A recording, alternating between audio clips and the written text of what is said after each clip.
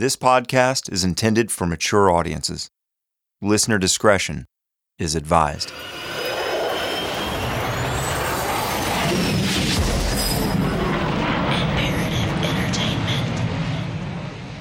Oh, Dad.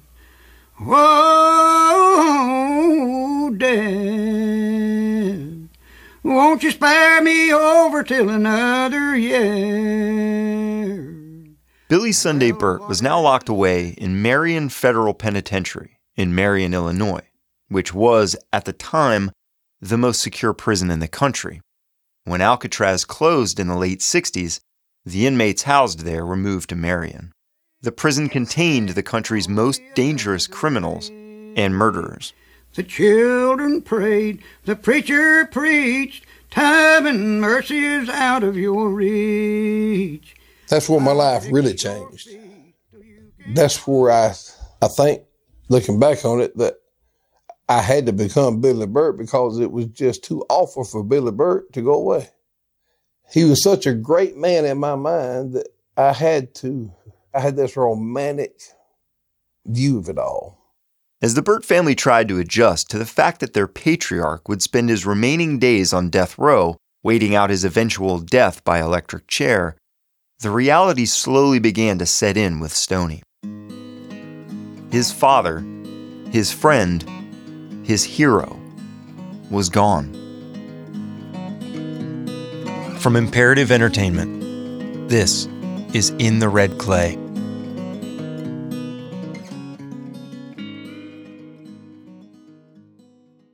It soon became clear that Billy Burt would never return home again. The family would visit Burt when they could in prison, and I asked Stoney to tell me about the first time he ever went to visit his father on death row. Never will forget it. It's hard to do. I can, Alto, Reedsville, they're the toughest state prisons there are. But this federal prison was a whole new ball game. Everything was so high tech. There was not only 2 doors to go through, there was 6 doors to go through. You were so trapped if you got in there and tried some shit. And for the first time I'd ever seen, there was glass that thick, and the telephone didn't go phone to phone. It was integrated through the system. You know you're being recorded. And when you talked, it kind of sounded like Edison's first phonograph, that tweaky. And it was just so impersonal. But yet it was so bittersweet to have Dad there in front of you and talking. So it was just a whole new ball game. It was just, I knew in my mind that I would very seldom be able to see him. Stoney would hear from his father firsthand what life was like in a maximum security federal prison. And as you can imagine, it isn't a life meant for the faint of heart. I've never had to sit on a commode that lined 19 long, that far apart, and use the restroom with 19 other people. I never considered having to be in a shower the size of one of these beds and have 20 nozzles on it and everybody in there bunched up together, and at least half of them with a damn picture of the Playboy magazine plastered against the wall with the water, jacking their damn dick to that. It's like being plunged into Mars or something. And that's prison life. Despite seeing what life in prison would be like, Stoney was still hell-bent on taking the place of his father and continuing on the legacy he had created with the Dixie Mafia. Now, by this time, I was doing black pills. It was a common thing. I didn't go to Mexico to get them. By this time, you get them to doctors. It was the exact same thing. I had gotten a hold of a prescription of, they were called bioamphetamine at the drugstore. So here I am, 14 years old, visiting through glass, and me and him were such good friends. Caught my mother not look how he did, look here. And I showed him a prescription. He read it. Boy's face turned white. I see sickness in it. No, son. No. Damn, get away from that shit. But I thought he was going to say, way to go, get him to me. I thought we were still partying.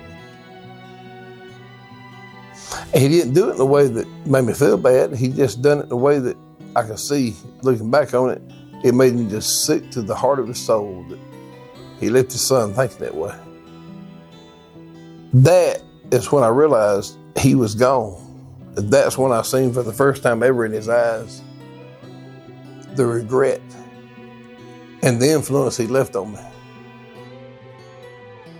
Billy's reaction to seeing that his beloved son, the one who idolized him, had begun to follow in his footsteps and started taking the black pills, both infuriated and saddened him.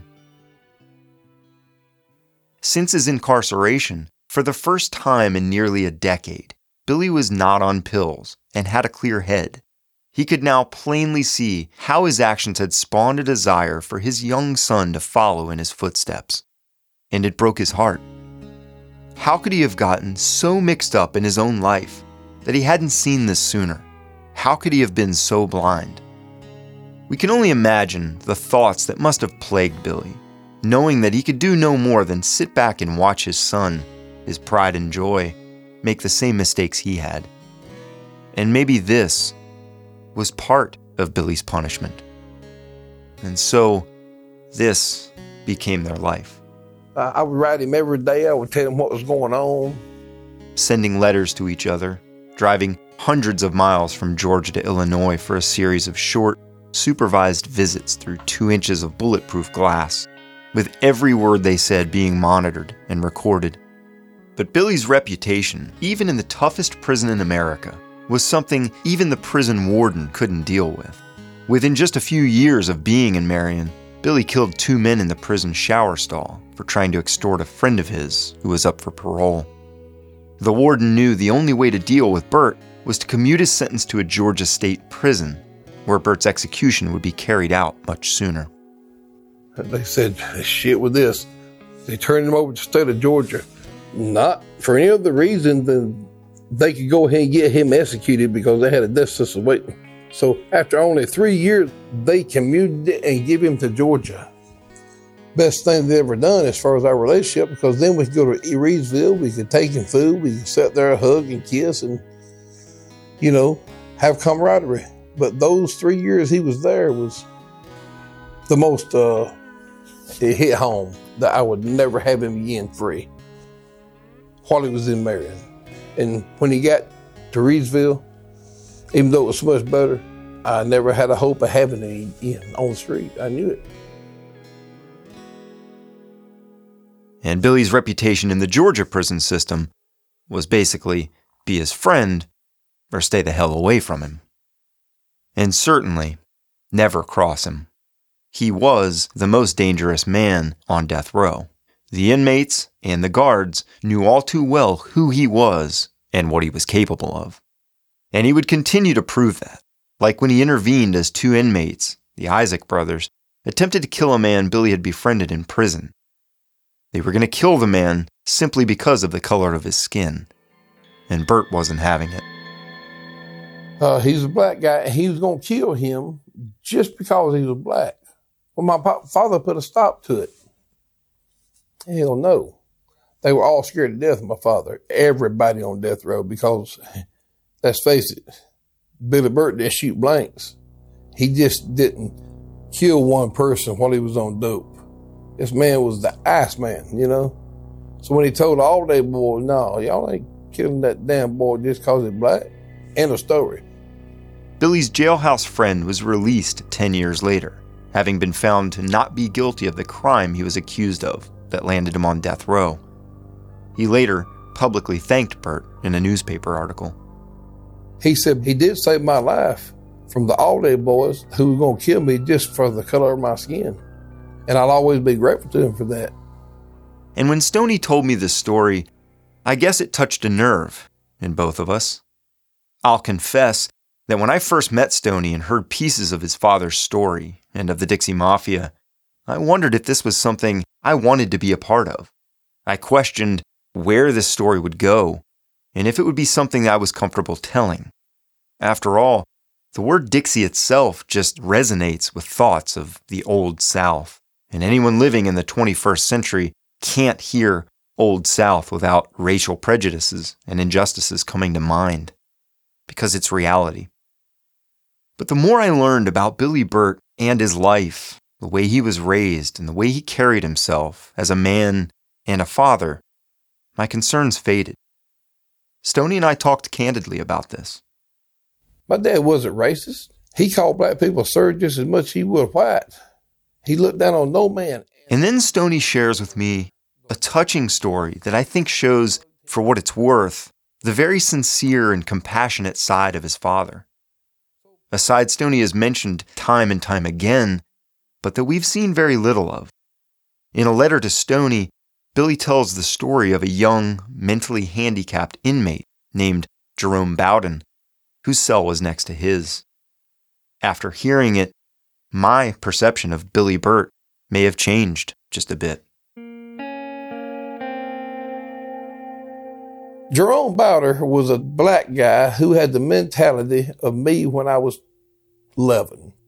Now, Daddy was a good storyteller, and he recognized this kid was mentally retarded, and he took up with him because he was just a fun-loving little kid. Now, my daddy would tell stories to some of these prisoners like him. Jerome Bowder kept coming close to the damn death penalty, and Daddy noticed he was retarded. And Daddy had done fell in love with the boy. He done fell in love with this kid, his heart, his compassion. He knew that God did not bless this kid with a full deck. And my daddy would tell him stories. You know, he used to tell me Jack the Beanstalk this story. Well, he made up a story about a guy named Johnny Polk. And Johnny Polk was a hero who, he's a black guy, who led a revolt against something other than his town. And always a wonderful story. My dad was a wonderful bullshitter. And he gave that story to Johnny Polk. You know, that was him, Jerome Bowder. And Johnny Polk would ask him every night to read that story to him because he was Johnny Polk. Billy had an affection for 24-year-old Jerome Bowden, who Stoney refers to as Bowder. The story of Johnny Polk that Billy made up was to put the young man's mind at ease as he waited for his inevitable electrocution. Jerome was the hero of the story and asked Billy to tell it to him every day. That's the mentality this kid had. And Daddy said, oh, I wish I never wrote that damn story because I had to read it to him every fucking night. Night before he went to the lecture, Jerome said, Bert, you believe in the Bible? He said, I started to just tell the kid, hell no, son, when you're gone, you're gone. But I didn't have the heart to. Them kids going to die next morning. Yeah, Jerome, I believe in the Bible. He said, you believe anybody be saved? He said, yeah, Jerome, I do. He, Billy, you got a Bible? He said, no, Jerome, I ain't got a Bible. But I'll see if I can get you one. When he got him one from the next guy down. He said, worst mistake I ever made. He pulled me up them damn bars every 10 minutes. Billy, what this word mean? Billy, what that word mean? He said, but, you know, he's going to die the next day. And I'd go up there and he said, well, he got quiet for about 2 hours. And all of a sudden he called me at the bars. He was real solemn. And he said, Billy, now I've read this Bible best I can. Hey, Billy, they don't take black folks into heaven. All that go to heaven is Jews. And then he said, Jerome, son, I don't know much about the Bible, but don't say that. Give me a Bible and I'll find you a place. He said, I got lucky with the Bible. I spent it take me all night. He said, the first down passage I turned to, there it was, John 3:16. And I said, look at that, Jerome. It say, whoever believe. It don't say black, white, don't say nothing. Whoever believed, Jerome. He said, it must have satisfied him because them kid didn't bug me no more that night. He said, but I wish he were here to bug me right now. Well, they come got Jerome. And when he did, he handed Daddy back the Bible. And he smiled real big and he said, Bert, I read all of the New Testament last night. And Daddy said, Boy, that's good, Jerome. That's real good. He said it just like he was just happy as he could be. And if that kid walked down away, he said it'd rather have been him. It was just so wrong. The guard come by about 2 hours later and told him Jerome had to stay. And then he says in the letter, he says, if he makes it 2 more hours, he's got it made because the death won't run out. They have to go through this shit again. Maybe the kid has found some luck.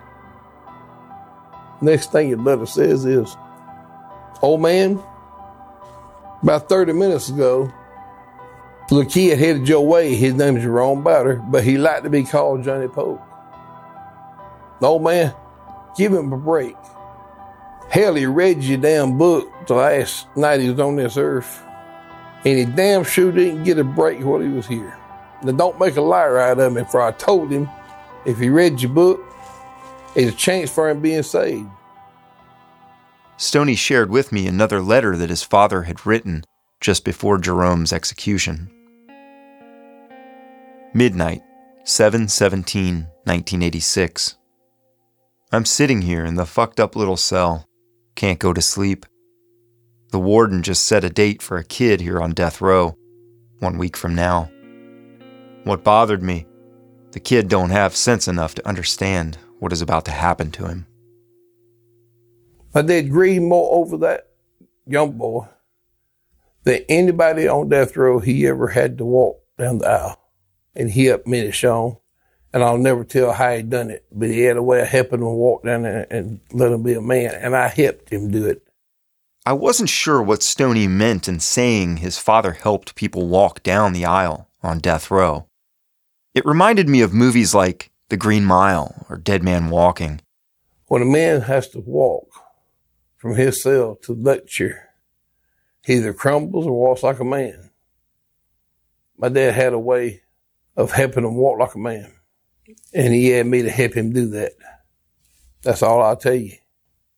I can only guess this has something to do with black pills, but maybe some things are better left unsaid. Stoney shared with me the actual letter his father wrote to young Johnny Poke. Here's a short passage from that letter, never shared before now. Jerome, you remind me of a black kid I knew in my hometown back in 1951.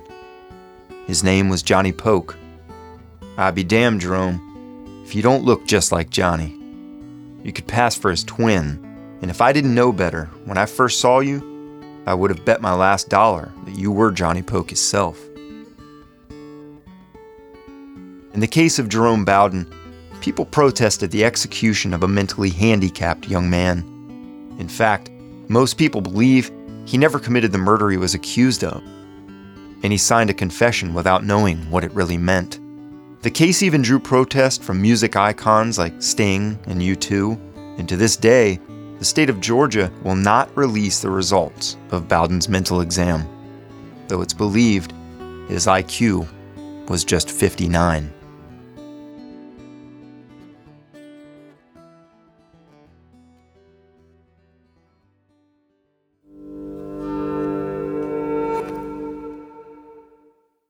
Afford Anything talks about how to avoid common pitfalls, how to refine your mental models, and how to think about how to think. Paula, while certainly you can mess up on $1 million a year, it is far less likely than it is on $30,000 a year. Right. I would meet wonderful people that were struggling with a budget that was super tight. It was 100%. You need to make more money. Make smarter choices and build a better life. Afford Anything, wherever you listen.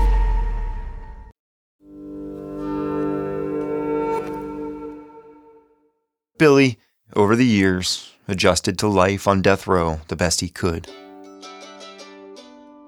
Between family visits, he occupied his time reading and writing letters to Stoney. He even learned to crochet and would send those small, odd stuffed animals and picture frames to the family at home. Anything to pass the time. Because at the end of the day, when the prison lights go out, you're left with nothing but your thoughts. And a man's thoughts and memories can drive him mad. Billy began to reflect deeply on his life and the mistakes he made. Stoney shares a story his father told while in prison about a dream he had shortly after he killed for the first time, protecting a woman from being raped. He says, strange thing happened to me. I'm laying in there in the bed, and I wasn't dreaming. And this thing come to the door, and he said, it was just a beautiful, he said, it was Jesus Christ who it was. I knew it. He said, I was laying here like this, and he come up over me, and he held his hand down to me. And I got it in my mind that I believe it was after he killed them two men. Because God knows your heart. He didn't kill them out of malice. He killed them because they wasn't going to rape that damn woman in front of him. He said, and all I had to do was reach, take that hand. But didn't do it. He said, well, your mama woke up, and I told her. And she asked me, honey, why didn't you do it? And he said, I don't know. He said, but that's sort of funny. I've always wondered about that. And he said, the next night, and I believe if I'd have took a hand, I wouldn't have had this dream. But it wasn't a dream, son. It was real. He said, a form come to the door there at the bedroom. It wasn't like Jesus. Jesus was just a beautiful thing. Just no doubt. This was the devil. He had no face, but the feeling of dread that come over you, the way you felt, you know that it was the devil. And it was just an awful thing. He said it had to be the devil because it was just so awful, and the feeling that come over you just so awful. It just had to be the devil. He said this thing come in here and grabbed Stoney and between me and his mother and took off out the door. He said, I jumped up butt naked and run him out the door, down the hall, and out into the driveway and into the road. Just raising hell. And he was gone with Stoney. Mama, run out the door. Honey, what's wrong with you? He said, the damn devil's got Stoney. She said, honey, you have to be dreaming. Stoney's in there in the bed. She got me calmed down, walked back in there, and there was Stoney laying in the bed. But now that has stuck with me, and I don't know why. And I believe that if I took that hand the night before when he handed it down to me, I never had that dream. Another funny thing about this is, before this happened, I could be riding down the road and I could see a bad car wreck and some people killed, or I could be in church or granny or grandpa and the preacher be preaching a good sermon and I'd get cold chills. If I seen somebody dead in a car wreck, I get cold chills. But after I refused to take that hand, I never got that feeling no more. I felt nothing. And I don't know what it means, don't know how to explain it. Maybe this was a message sent to a young Billy Burt from God, giving him a chance to see what was to come if he didn't take his hand. It seems that the message Billy received was that not only might the devil take his soul, but the soul of Stoney too. And it seemed that warning might be coming to fruition. I immediately picked that ball up and became him. I was robbing everything that was to rob. I robbed every store he robbed. I pulled armed robberies. I done everything but home invasion or murder. Never hurt nobody. My father's number one goal was take care of his family.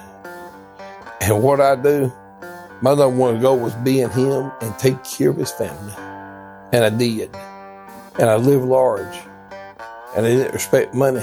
And I ended up at age 17 and a half with 27 fucking years for it. And I don't feel stupid. Because it's understandable for a kid to be stupid. If I had my time to go over again, know what I know now, I'd change. But not knowing what I know now, I'd do the same damn thing. Because Billy Burt was someone you could count on. He would take care of his family and people. And I want to be that guy so bad. I wanted to be him so bad because it's almost like being Elvis's son. You want to be able to sing Burning Love just like he does. I still do. A lot of people, look down on me for that. Think I'm proud of the things he's done. They think what they want to think. I'm at the age where I don't give a good damn what they think. I know my own heart. I'm not proud of the people he killed without a damn good reason, the people he killed because it's the wrong place, wrong time. But I'll tell you the truth, I don't hold it against him for killing snitches who want to play the game and then run tell it. Any more than I do a damn man you going to war with and he turns chicken shit and runs and you order to shoot him in the back. I look at it as the same thing. At age 17, Stoney too went to prison. His desire to be his father had now become the one thing that would truly keep them apart. And things would get worse for Billy in prison as well.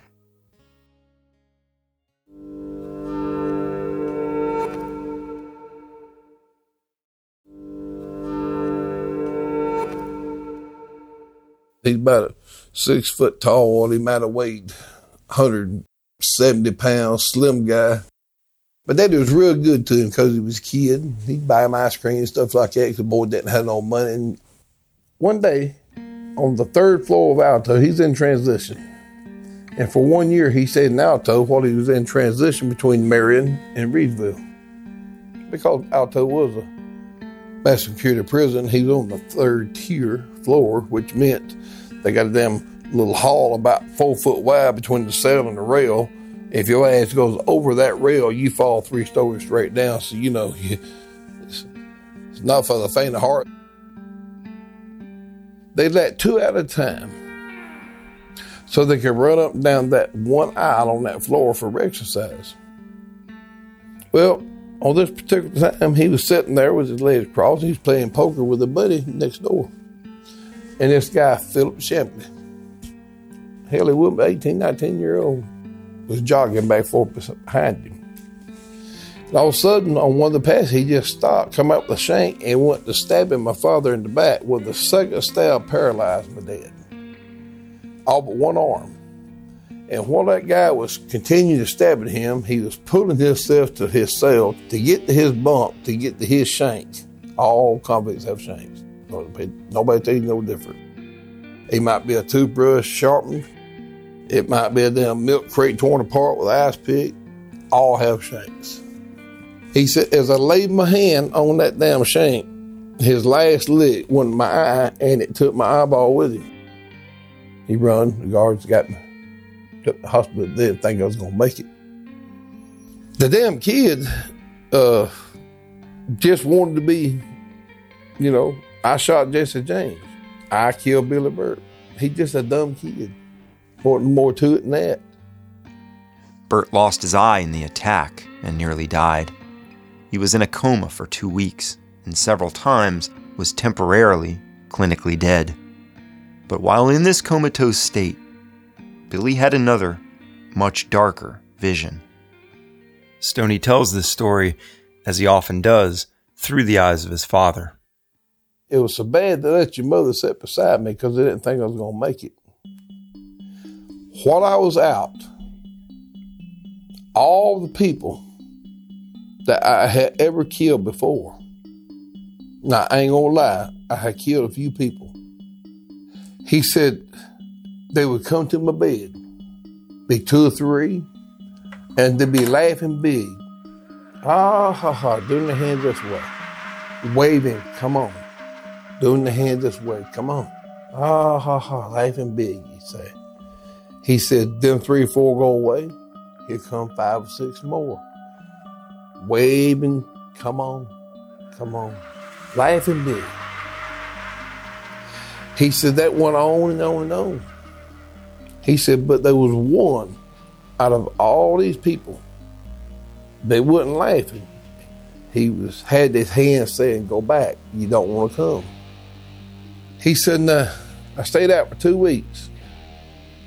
During that time, he woke up and told Mama to pour water on his feet, that she see them blue flames. There were blue flames coming off his feet. And she poured water on his feet, but it wouldn't hip it. He said, son, try to remember every woman that you ever kissed or made love to, especially my age. He said, you can't do it. You can go on, and in 6 months, you'll still be remembering 1 or 2 more. It's add away when you kill so many people, especially when you do it for a job.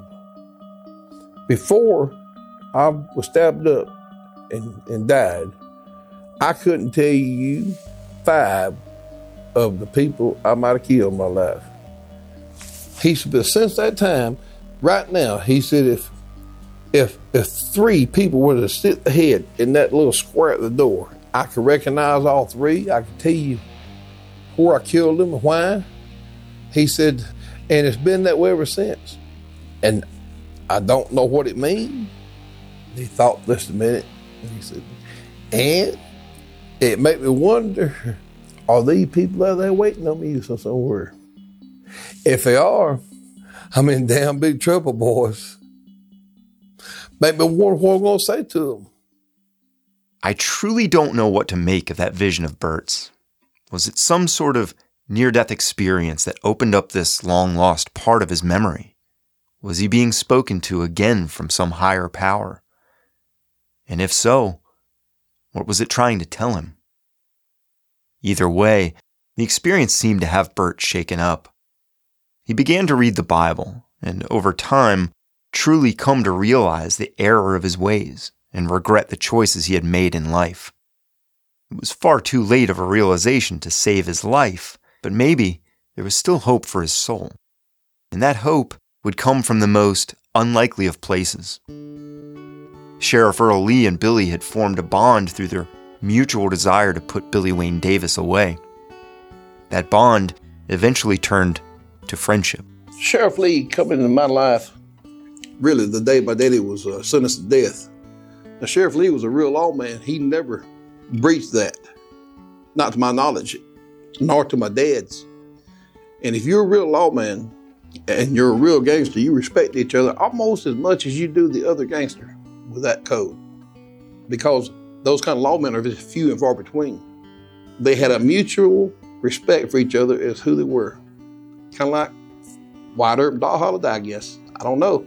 Till the day he died, my daddy respected Sheriff Lee more than any man he ever known.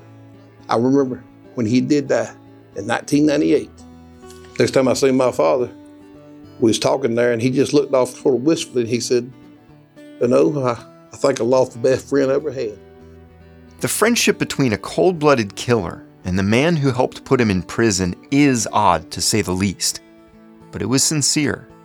The 2 men genuinely cared for one another. To the day Sheriff Lee died, and for the next 20 years, he never missed a Christmas bringing my mother at least $2,000 he took up from his own deputies' collections for the Burt children. He was our Santa Claus. He's the one that looked after us from afar. Even me, when I went to Alto, tried to be my daddy, let me spend a couple years, but he had his eye on me. And when he went to the parole board and said, look, this kid ain't mean, he's just dumb.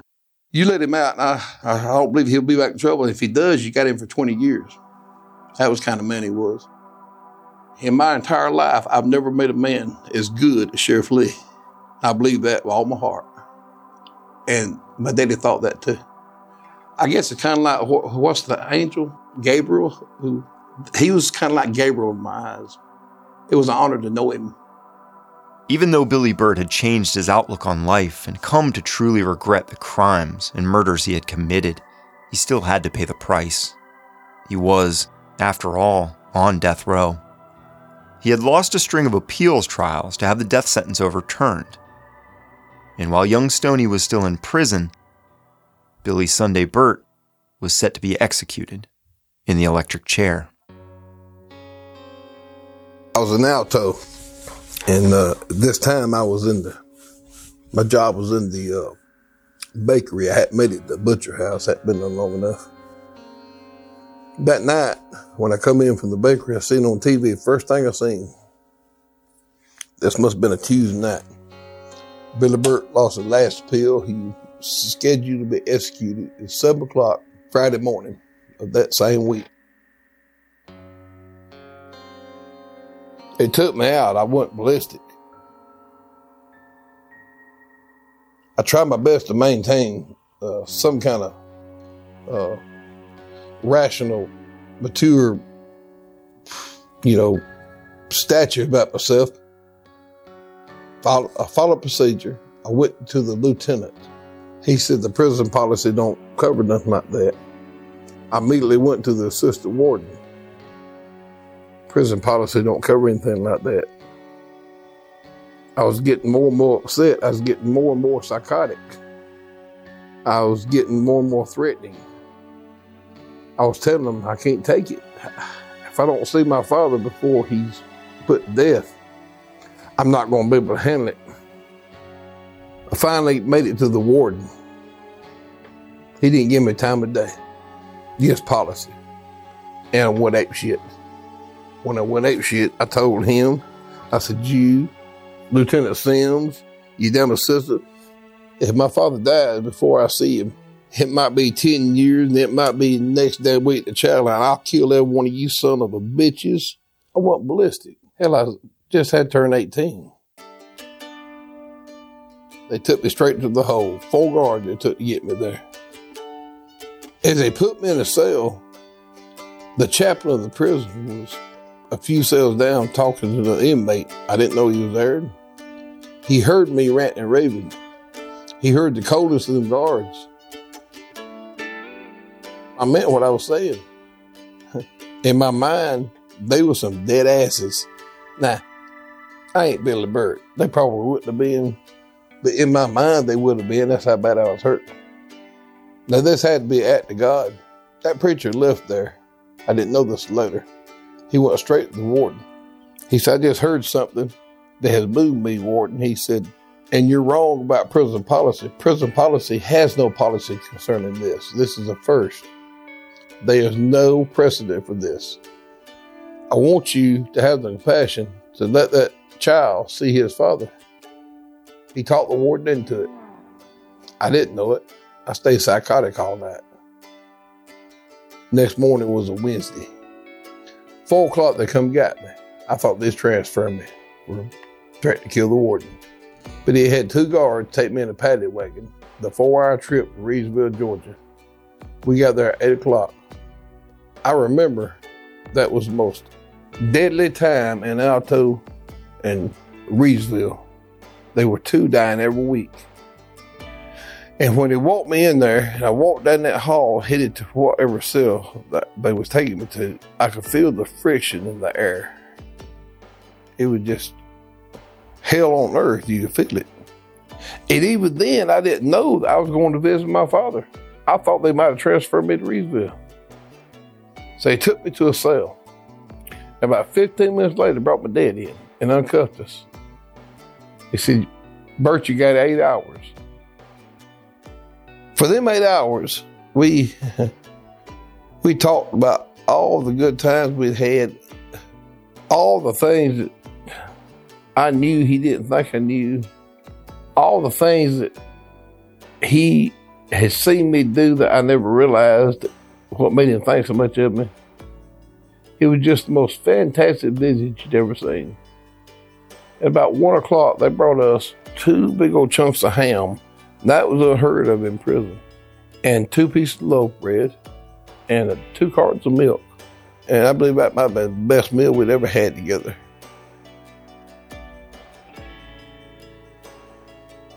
Now, when they come to get me, to take me back to Alto, in my mind, I knew that he was going to be electrocuted in 1 more day.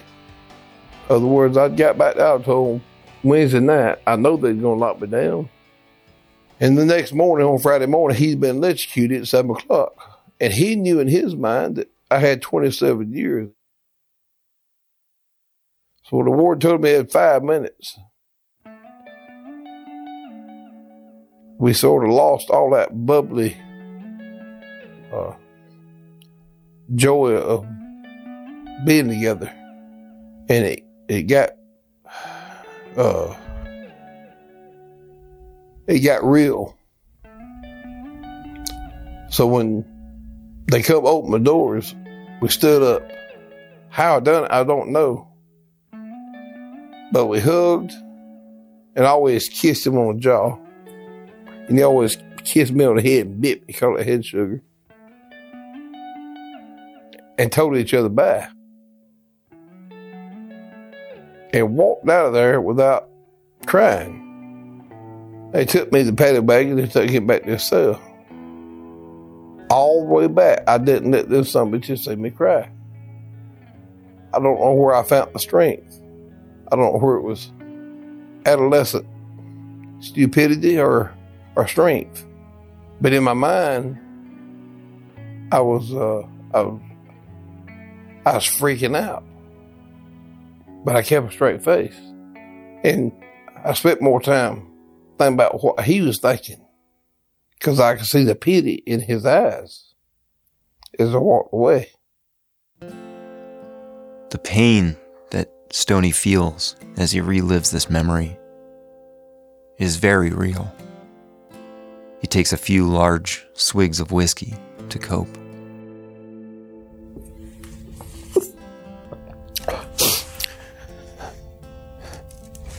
They put me in the hole.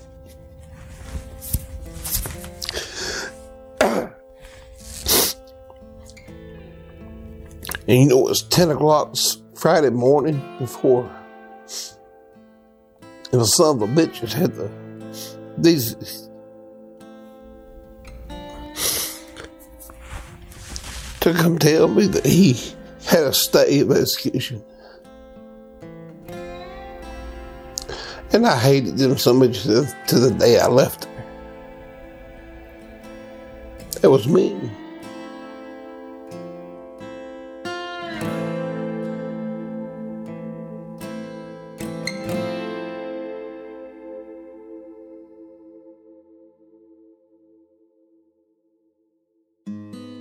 In the Red Clay is a production of Imperative Entertainment. It was created, written, and reported by me, Sean Kipe, and I wrote and created the original music score. Executive producers are Jason Hoke and Gino Falsetto. Story editor is Jason Hoke. Produced and engineered by Shane Freeman, Jason Hoke, and myself. Cover art and design by Gina Sullivan. Voice sessions recorded at Tree Sound Studios, Atlanta, Georgia. Archival footage licensed courtesy of Brown Media Archives, University of Georgia, and WSB-TV in Atlanta, Georgia. In the Red Clay is a 12-episode series with new episodes available every Tuesday. Follow us on Instagram at In the Red Clay Podcast. Have questions? Email us at podcasts@imperativeentertainment.com. If you like the show, tell your friends and leave us a review. Thanks for listening.